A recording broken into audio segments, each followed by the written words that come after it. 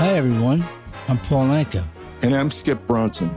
And what happens when two old friends take their decades of experience in the business and entertainment worlds and sit down with our buddies? You get Our Way, a brand new show from iHeart Podcast where we chop it up with our pals about everything under the sun. This is our podcast, and we're going to do it our way. Listen to Our Way on the iHeartRadio app, Apple Podcasts, or wherever you get your podcasts. I'm Matt Miller. And I'm Hannah Elliott, and this is Hot Pursuit.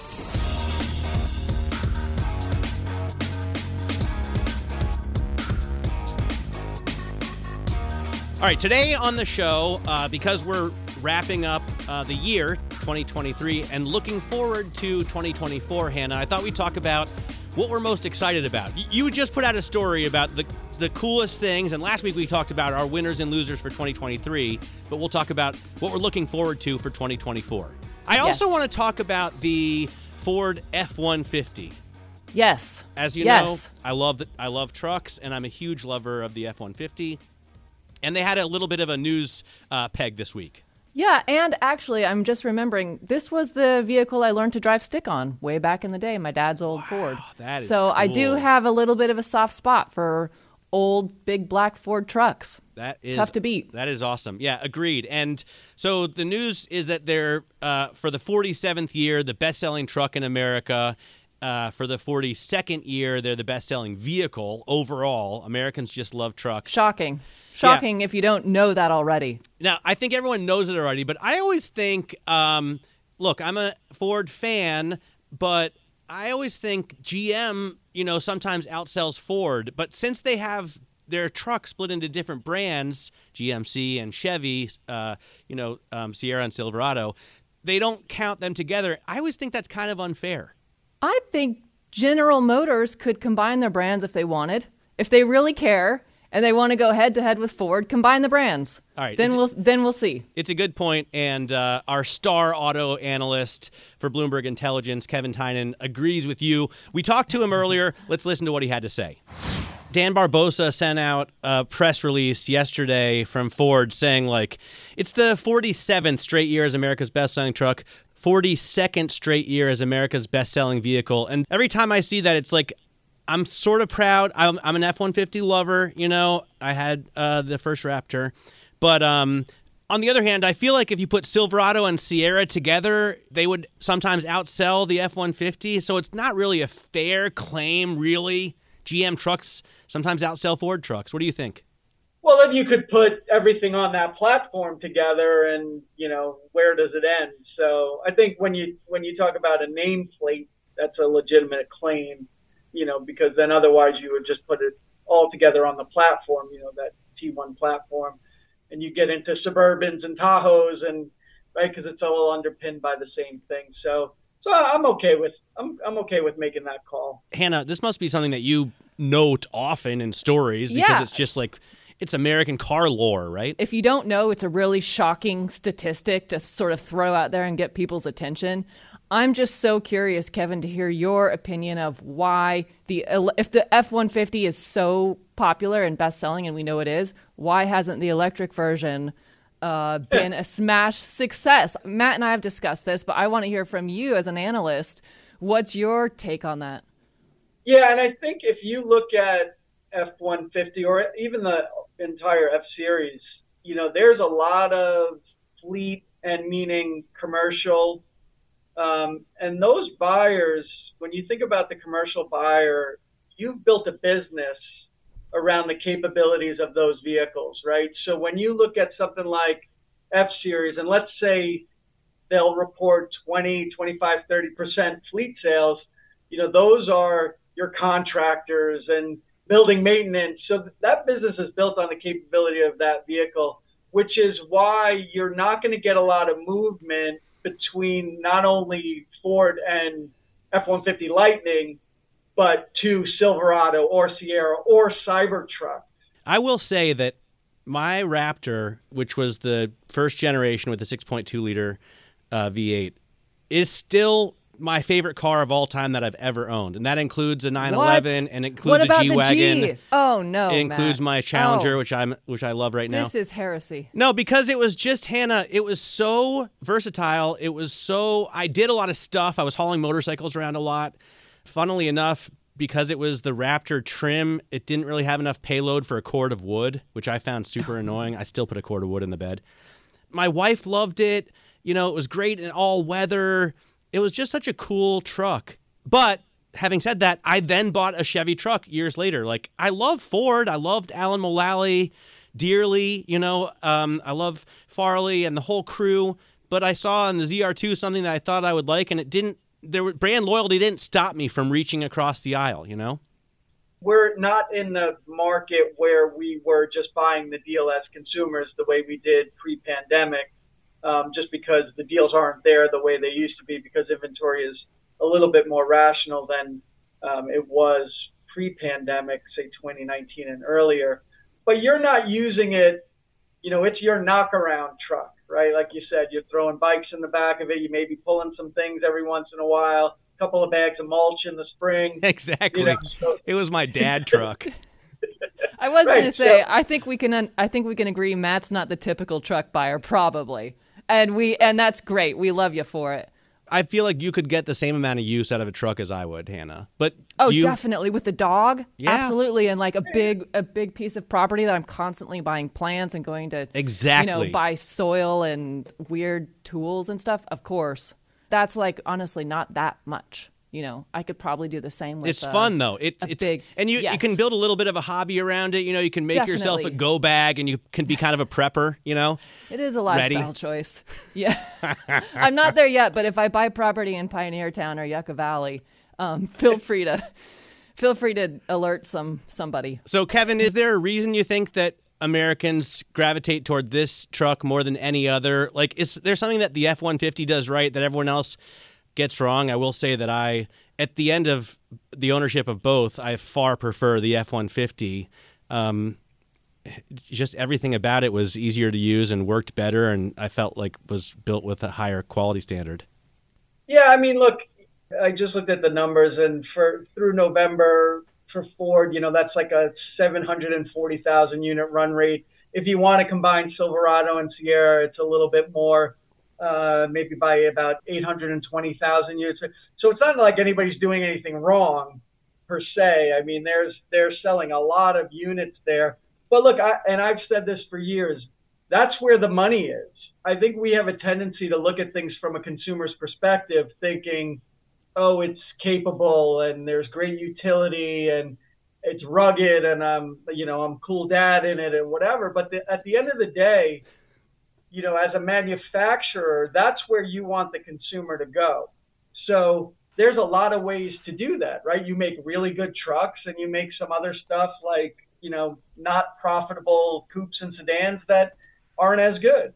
And I say, like, you're the perfect example that I give that segment, full-size pickup, which is, you know, F-Series, it's Silverado, Sierra, it's Ram, you know, Tundra, Titan, which are 4 or 5% of that segment, is the largest in the U.S. by retail revenue, by a wide margin, by a lot, which if you think about it is almost ridiculous. That's what, you know, not only are commercial buyers buying, but the regular suburban dad is driving full size. I mean, I can walk down my street here in suburban outside of Princeton, New Jersey, and you know, there's 150s in almost every driveway. So just on another topic completely, and Matt and I are going to talk about this too, but what are you looking forward to driving next year? I'm a very analog person. Of course. My son just picked up an older ML55, really the first fast truck, I think, from Mercedes. And that's his knockaround, right? He's got his little Roadster SL convertible, and now he wanted a knockaround for Man, the you guys winter. love Mercedes. You are very brand loyal because you have at least one, right? I have a V12 SL. Yeah. He has a V8 SL, and now the ML55. So I think those are coming up too. You know what? Yeah. That M113 engine that's in his SL500, which was my car for about 7 years. kind of gifted it to him as a graduation present. Good dad. You know, there's so few things left, right? Camaro's dead now. You say that with a certain twinge. Challenger's dead. Dude, my Challenger, by the way, my Challenger was built on a Mercedes platform, right? It's on the W220 platform or whatever. From the Chrysler days. Yeah. But, and I was a big Trans Am guy. I was an F-body guy, but not the Camaro side. I was the Trans Am side. So, that makes me sad that the fire breathers are kind of going away. And look, I get it, right? We've talked about it, Matt. Fast is fast. So you make an electric Challenger or Charger and you can blast around town or whatever. I don't know. It's just not the same to me. I agree. I don't think fast is fast. I don't care if your electric car goes 0 to 60 in 3.5 seconds, and it takes me 6.5. I'm having a lot more fun with a big naturally aspirated V8. I think fast is fast. I mean, it's nice to be in front. That's what I'm going to say. It's nice to be in front. I need the vibes and the smell and the sound. Enjoy it. You can enjoy that back there. I'll see you. See you later. I mean, and look, there's a lot more to, and it's sort of whatever you're into. What are you looking forward to in 2024? Like, what are you excited to test drive? He's reaching. I feel that I sense that he's reaching, which is telling. Yeah. Monterey Car Week. We saw Spectre, which was really cool. The Rolls-Royce electric coupe. Yep. And Hannah's driven it already. Yep. Have you driven it? Yep. Yeah. Yep. What's the range? What's the range on Spectre? Because I had like a little Instagram argument with people about it this week. To me, if I'm paying $500,000 for a car, it's got to have decent range. It's got to do as well as like a GM product, and it doesn't even come close to what the Escalade EV is going to be. Right, Hannah? Yeah, it's only like 100 miles or something ridiculous. I was gonna say it's less. It's not competitive. I mean, that's just the honest truth. The range is not competitive. But then again, as Rolls-Royce will very happily remind you, most of their customers are not going to be driving 300 miles a day. They're going to be driving 50 or 60 miles around London and then go back home to their estate. It's a good point. Car and Driver says it'll get 264 to 291 miles. So, And what's amazing is that you drive any other Rolls-Royce with the bi-turbo V12 and it feels electric anyway. Yeah, right? Imperceptible difference, really. Smooth. Yeah, it's amazing that it's almost the same driving experience with a completely different drivetrain. But if I'm on a Ghost or a Cullinan, I can pull up to any gas station in the country, and they are plentiful, and be on my way in 5 to 10 minutes, right? Which is very different than if I go to Electrify America. 4 of their 6 chargers are broken. 2 of them are already being used and running slow. I would say, and I say this as we just published my favorite cars that I drove in 2023, and Spectre's on that list. And I would gently remind you that anybody who can spend $500,000 on a Rolls-Royce has a charger at home. So I don't think they're going to be pulling into, the 7-Eleven with broken chargers on the side. Fair point. All right, awesome. Kevin, dude, thank you so much for joining us. Thanks, Kevin. Success is more than a destination. It's a path you take one step at a time. It's dedication, it's fortitude, and it's the work, passion, and grit inside of us that comes before all recognition. That's what Stifel has been doing for over 130 years, and it's why Stifel is one of the fastest growing wealth management firms in the country.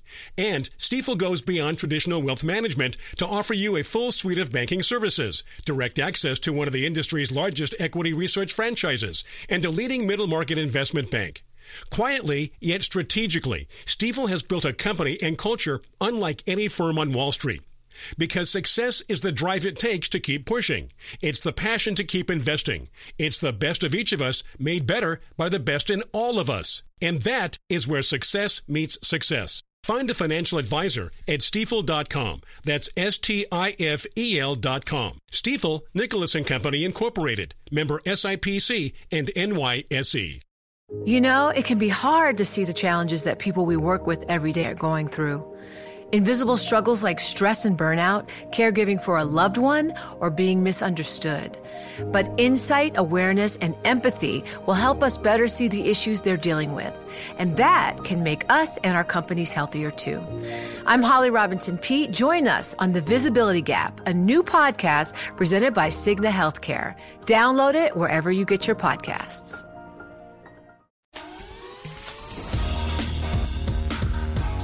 All right, so that was Kevin Tynan, our star automotive analyst from Bloomberg Intelligence, talking to me and Hannah about Ford and GM and his cars and what he's looking forward to in 2024. Why don't we pick up where he left off, Hannah?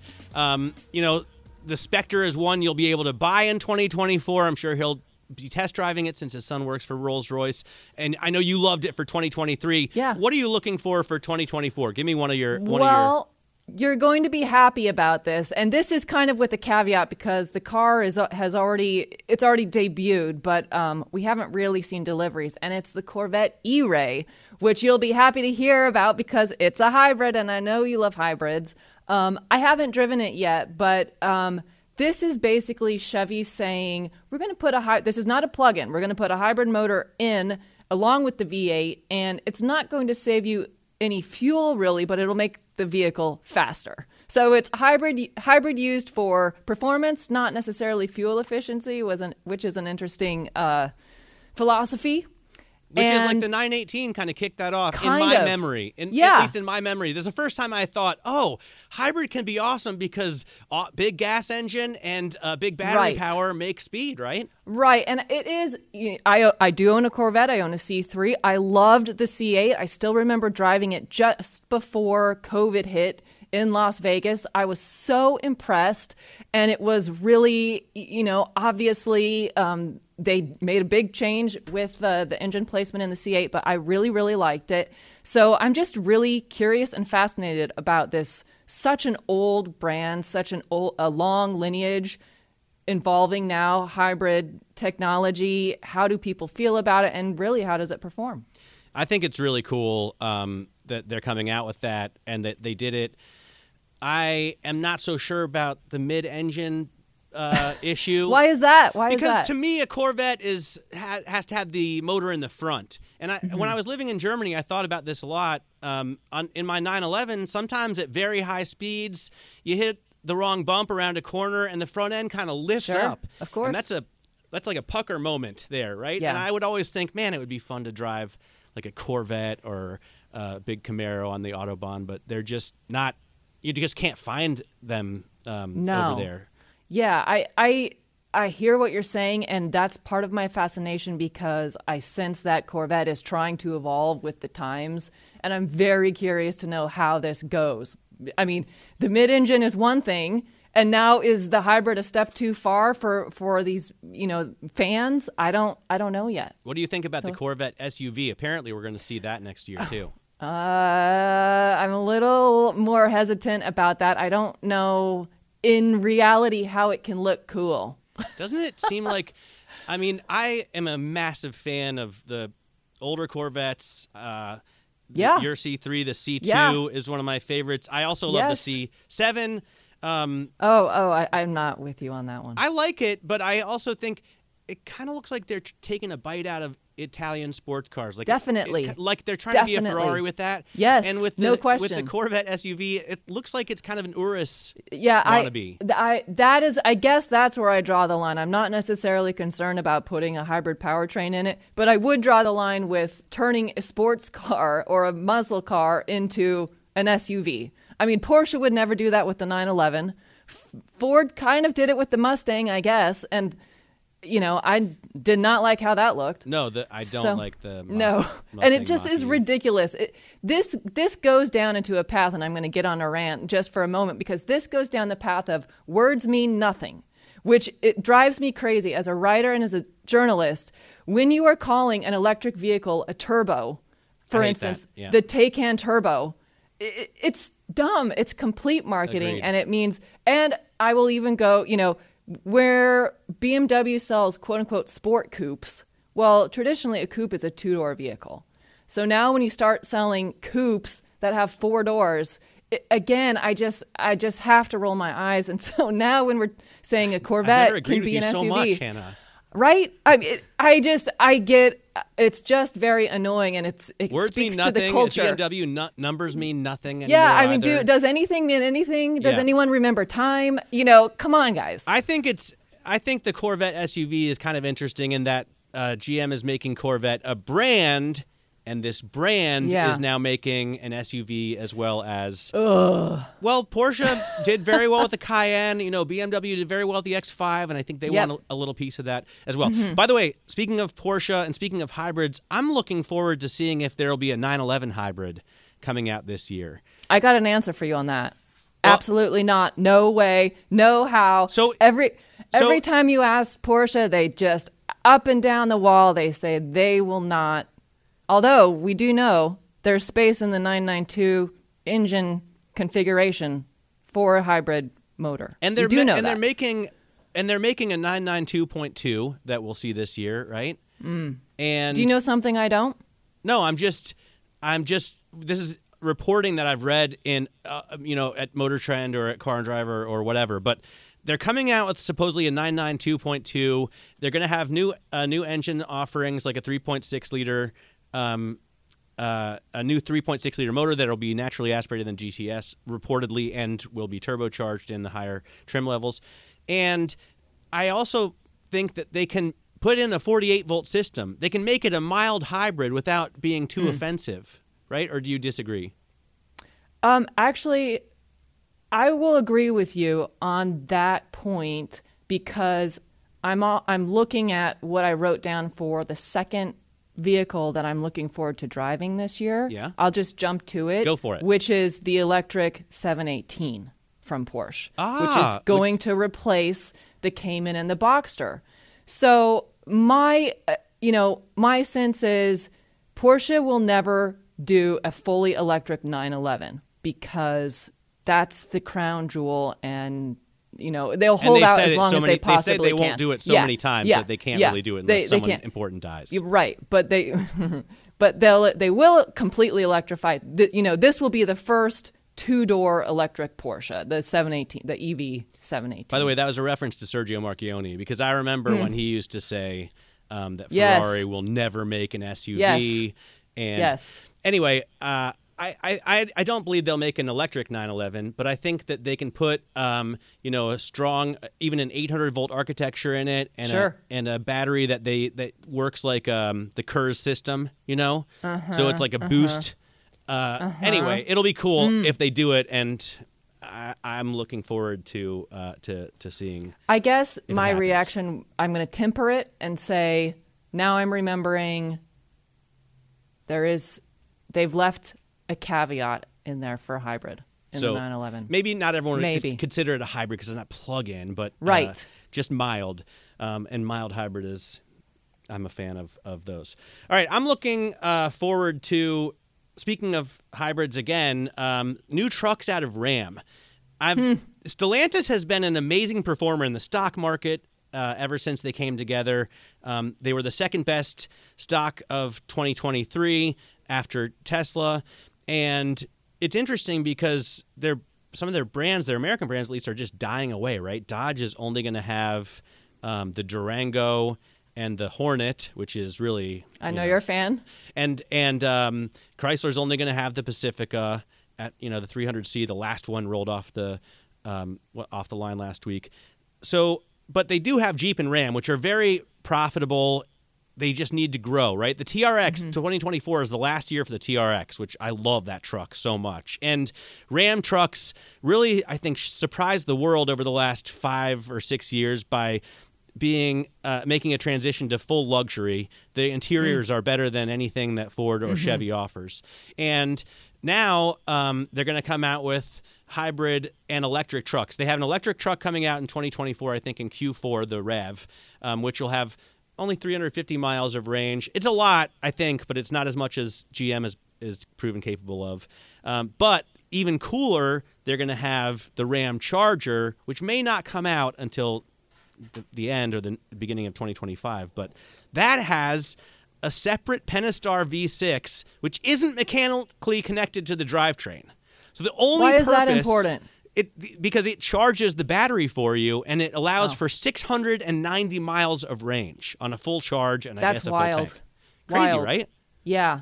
So how do you feel about, I don't normally cover trucks in my beat because I only cover the luxury brands, but there are a couple times when the trucks are priced like a luxury vehicle, and you touched on this a little bit, where the cabins are like rolling offices for, people out on the work site. And when the trucks are in the $120,000, $130,000 range with upgrades and options, it is really interesting. What do you think that does to the truck market in general? Well, I think the truck market is so broad, and as Kevin Tynan just pointed out, it's everything from a 2-door work truck to a 4-door. I mean, the Denali Ultimates are so luxurious. They might as well be Cadillacs. And the Ram, I mean, I definitely felt like that could have been designed by an Italian. I don't know who designed the interior, but I'm sure it's somebody amazing at Fiat Chrysler. They've done incredible work on Ferrari, obviously, and a lot of other brands that are so international. You can feel that. The price issue is something totally different, right? Everything's been getting so much more expensive, and that's part of the problem with the Lightning. I try and configure one for less than $80,000 or $90,000, and I have luck. Yeah, but what can you do? Everything's getting that expensive, right? Yeah. When I first bought my Raptor, it was fully loaded, and it was $58,000 in 2014. And I tried to put one together when I moved back in 2022, fully loaded for less than $85,000, and I couldn't achieve it. That's so much money. Yeah. So much money. Yeah.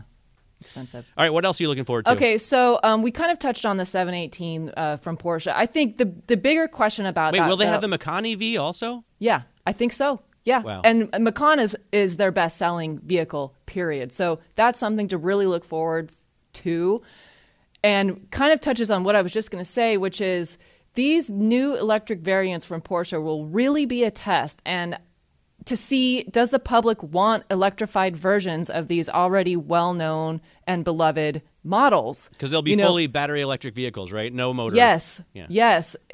And now I'm like, wow, we just got done talking about the F-150, and we know it's very popular and successful.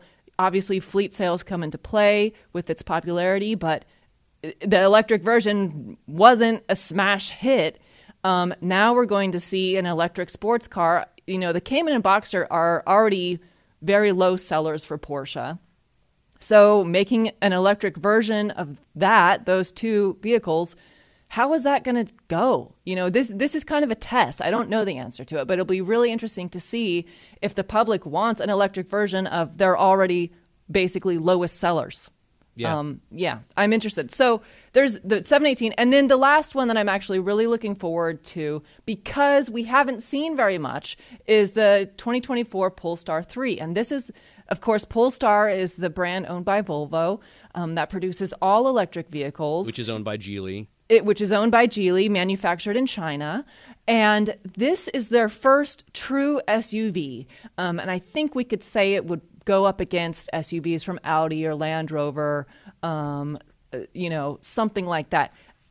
I just basically want to see more Polestar because I really have liked the models they've come out with. They just don't have much out there. Yep. And I think it's a really interesting story because of the Chinese connection, and they're going to move, I know, production to the U.S., which should help. It's a really well-designed vehicle. The first one was amazing. The second one I drove, and it was very solid. Yeah, well-designed, well-made. Very Swedish. Completely. And what I really want them to get to already is the Polestar 6, which is their two-door electric roadster that they showed, I think it was this year, or maybe last year, at Pebble Beach. I mean, they've talked about it for years.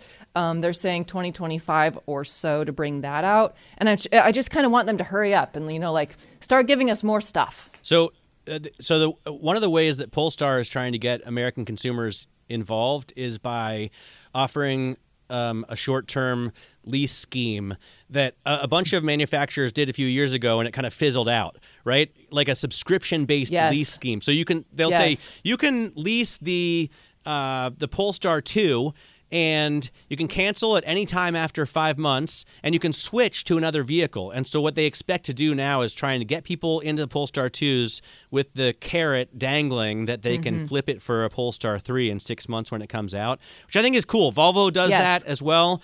No one else except for Porsche in 7 or 8 states has a subscription-based service, but no one else does it anymore because it didn't prove to be a good business model. No, it was too expensive. Do you want Netflix for your car? Well, I don't know. I mean, the problem is keeping costs down on the manufacturer side. I think it's a cool idea from the consumer point of view, and we actually do it with my wife's Volvo. So I think it's cool that Polestar is bringing people in as well. I wonder also, when I look at this car, looking at the Polestar 3, it looks awesome. And I don't even ask or wonder about the performance, because now that we're in an era of electric vehicles, I know they're all going to be fast, and the difference is only going to be marginal, right? It's all about design and. I mean, I feel like all of these new cars have to say it's a 300-mile range. This seems like the base level. I mean, besides the Spectre, which that's its own thing, but really it does feel like 300 mile per charge is sort of the standard, and maybe in the 4s for horsepower, and then there's like a performance package that might get you above 500 horsepower if you buy the special thing, but that'll cut down on the range. But maybe you want to be a little bit faster and more powerful. This seems to be the standard offering now, regardless of the everybody automaker. has to put out ours does 302 or ours does 307. You know, that is the case with the last car that I'm looking forward to for 2024, which is the Kia EV9. Which is so daddish of me, but as you know, I'm doing everything I can to avoid driving a minivan in my life. I support this. But I need room for rear-facing car seats, and in terms of the electricness of it, I don't really care. The BMW iX, I absolutely loved, driving it. Same. And the handling of it and the power delivery. And that electric platform, I think, is amazing, but it is so fugly, and I'm not into their interior execution. So I'm looking forward to the Kia EV9. I haven't seen one in real life, and I think you have, right? Yeah, I've driven it, and it's actually on my list of my favorite things that I drove in 2023. I can't say it enough. I was really surprised and really impressed. We don't typically cover Kia at Pursuits, but they are making no bones about the fact that they want to steal Land Rover buyers and Volvo buyers, and I know you're a Volvo owner, so it seems like they're making some headway there because they've got your attention. Well, it looks so cool in the pictures. I know. It has looks a range awesome. of just over 304 miles. Yep. It's not that it matters, but 0 to 60 in 4.5 seconds. I mean, it matters. For a 5,000-pound vehicle or for a 9,000-pound vehicle, I don't know how much it weighs, but it's huge. It's cool. And honestly, I don't know why, but I kind of am curious to see it up against the electric Escalade. Not in terms of performance, but just the look, because they both are, 7-passenger SUVs. And I might almost give the Kia the edge simply in terms of aesthetics. I agree. In real life. I agree. And, I've only seen the Escalade in real life when they debuted it here. I haven't seen the EV9, but it looks so amazing in pictures. And to me, both of these new cars have kind of a Land Rover, Range Rover vibe. Totally. Yeah. Totally. Yeah. Good looking. Well, I think that wraps us up, right? Yeah. For the whole year. New Year? I mean, are you having a wild and crazy night? I'm not. I actually have tickets to Fish at MSG, and my wife has put the kibosh on that. She said, "No way, Jose." I we mean, just had a she baby, could go with you. Not even 6 weeks old. No, the problem is, and I agree with her. Whenever I go see Fish at MSG in the last couple years, and I do whenever they're here, I get COVID. Yeah, so no, I'm just going to chill. What about you? What are you doing in the City of Angels? Well, because I live in Los Angeles now, I'm going to do, hippie things like recharge the crystals and, nice. drink lemon water in the morning and say a meditation and, set my intention for the new year. I actually, That's amazing. I'm kidding about the crystals, but I actually am serious. I was talking to a friend today about who had written out personal and professional goals, and I thought that's a great idea, and I just might have a sit down and drink some lemon water and set some goals for the new year. So that sounds like a great idea. This is very unlike me, but maybe this is my nod to living in Los Angeles at the moment. That does it for the podcast this week. I want listeners to know you can tune into my radio show every weekday from 10 a.m. to 1 p.m. You can watch me on Bloomberg TV from 1 p.m. to 2 p.m. Most weekdays as well. And I'm on Instagram at Matt Miller 1973. And you can find me on Bloomberg Pursuits on Bloomberg.com. Sometimes I go on Matt's radio show to talk to him. And you can find me online on Instagram at Hannah Elliott XO. We'll be back same time, same place next week. I'm Matt Miller. And I'm Hannah Elliott. And this is Bloomberg.